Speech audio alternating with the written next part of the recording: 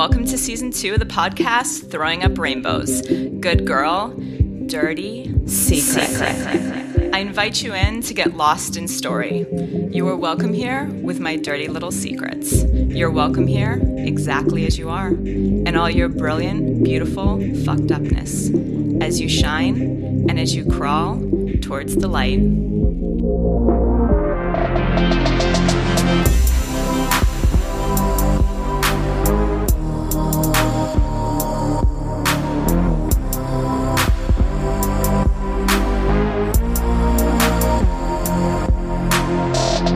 I make this podcast for you out there, for you who's going through it right now, wanting to recover.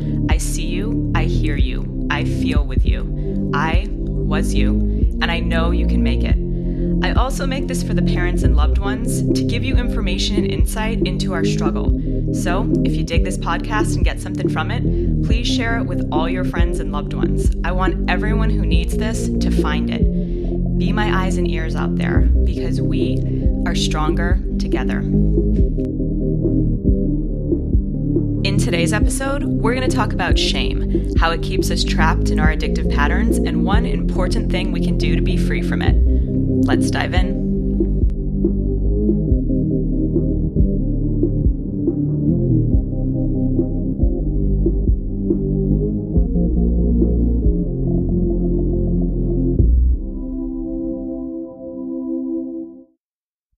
What is shame, and why is it important that I'm devoting a whole episode to it?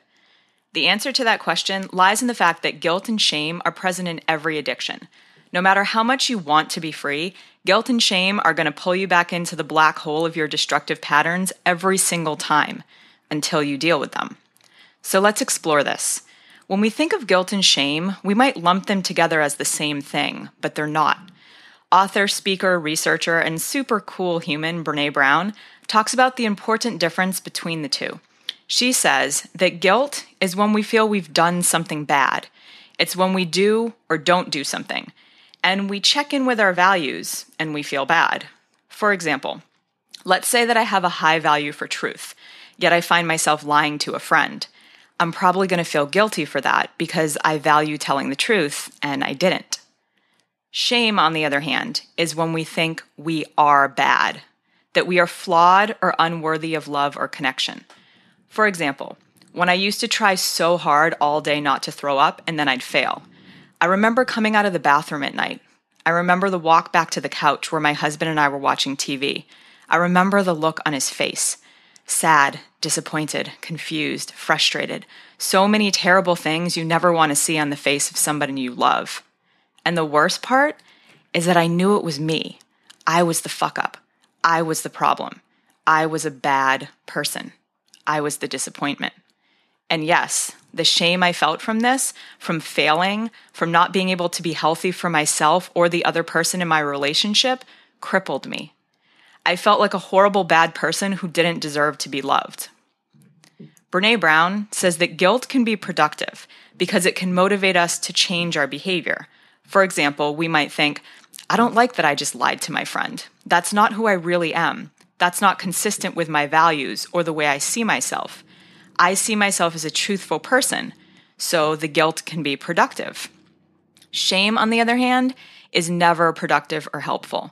It causes us to stew in self-hatred, and if we hate ourselves, we will want to do anything we can to disconnect from ourselves. Thus, we do our addiction or destructive pattern even more. This sounds like a catch-22. I hate this addiction and I don't want to do it, but I find myself doing it over and over and over and hating myself more and more. It's like being a rat in a little circle treadmill, where the more we run, the faster we spin, but we get nowhere.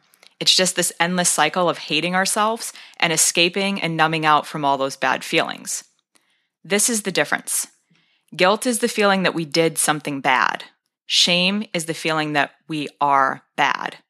And shame will keep us stuck in addiction. Janine Roth, a pioneer in food and body image, says that we can't go for long periods of time telling ourselves horrible things about ourselves. Pretty soon, we're going to disconnect. And this is where we reach for whatever our poison is: food, alcohol, drugs, sex, whatever. As humans, we are designed for connection. So when we can't get our connection met with ourselves or others, we seek it out in the form of addiction. We connect with our drug of choice, and it temporarily becomes a place for us to run to when we're in need. All of us have days where we feel junk, but for those of us living with addiction, shame is a part of our daily lives. For some of us, things have happened in our lives that have led us believe that we are bad. This belief that we are bad might not lie on the surface, like the ripples on a lake. You might smile on the surface and let no one know that you're suffering. Instead, this belief that you're bad might be like the Loch Ness Monster stretching quiet in the depths. Here's the interesting part. As long as we believe we are bad, then we get to have some illusion of control. Because if we are bad, then we can change. And if we can change things, then things around us will change. If we're not bad, then this means that we don't deserve the negative behavior of ourselves or others. And then we have to change, or we have to leave. But change is legit scary because often we don't know who we are without our addiction. When we start out, we have no other coping tools when we feel some type of uncomfortable way. So we go towards what's familiar, our drug of choice. Even if we hate it, even if it doesn't work as well as it used to, even if it's kind of destroying our lives. There's this ridiculous terror that says, maybe, just maybe this time it'll work again. This time it'll make me feel better. Maybe this time. Maybe this time is the reason we hurt ourselves and others, because the shame of being bad is overwhelming, because the Loch Ness Monster deep down tells us that we deserve it. So how can we be free from shame? First, let's challenge the thought that we're bad. Are we all bad? Do we have parts of us that are good? If we're made up of different parts, then there have to be some parts of us that are good. There have to be things that we're proud of. Put more focus on these good parts. Then take a look at the belief that you're bad. What do you get out of this belief? You might say, nothing. I get nothing. My addiction destroys my life, and I don't know why I do it. I say this with love, but I don't believe you. We're not stupid, and there are always reasons we do what we do. I remember my therapist asking me what my eating disorder offered me, and I thought she was insane. How the hell was it offering me anything? It was ruining my life. I couldn't answer her in the session, but I thought about it all week. And then one morning, I was walking down the long hill to my job, and I froze on the sidewalk, staring down at my shoes because it hit me. I finally knew. My eating disorder allowed me to numb out the voice that said, "You are worthless, you are worthless, you are worthless." I must have stayed on the sidewalk for a whole minute, frozen in place, as people walked around me, giving me strange looks. It was the first time I realized what my Loch Ness Monster was, and it propelled my recovery. So what's under your addiction? What's the thing lurking under the surface? So the first thing to be free from shame is to figure out what the shame is. What's your personal Loch Ness Monster? The second thing is to switch your vibration. The world is made of energy, and everything vibrates. Every emotion that we have vibrates at a different frequency. Let's look at it like a ladder, where the bottom of the ladder has a lower vibration, and as you climb to the top, there's the highest vibration. At the bottom of the ladder is fear, shame, grief, powerlessness, despair. One rung up, there's guilt and insecurity. If we jump a few rungs, there's anger. If we keep jumping, there's boredom, then hopefulness, then love. If we jump to the very top, there's joy. The point of this ladder is that when you're on the low rungs, you have nothing to give to others and you're sucking energy because your vibration is so low. When you're midway up the ladder to the top of the ladder, you have energy to give to others, which is of course the ideal. The goal here is that if you're in a super low vibration like shame, someone would be an asshole to tell you, hey, you should just focus on joy. Joy is too big of a jump for you to make. But the trick is that all you need to do is get a little bit higher on the ladder. For example, if you're depressed, which is a low vibration, it's better for you to jump to anger. Anger is a higher vibration, and anger can give you the motivation you need to make a change. Just shoot for a little higher on the ladder. Okay, so episode recap. Guilt is, I did something bad.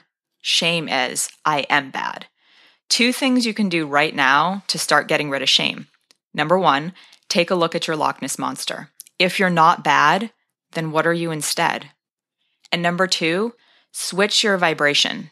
Just get a little bit higher on that ladder. Remember, shame keeps us stuck in our addictions or destructive patterns.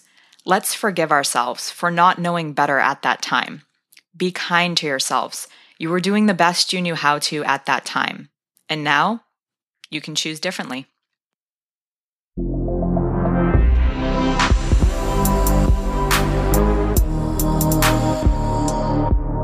I'm Zizo Calante, and this is Throwing Up Rainbows. Stay tuned for the next episode where we're going to talk about the loneliness of life and addiction. Till then. This episode was written and produced by me, Zizo Calante, with audio production by Cullen Bonham. You can find us at throwinguprainbows.com and sign up to be the first to get word of our newest podcast secrets. Drop us an email at podcast.tur@gmail.com. I'm also on my personal blog at zizocalante.com.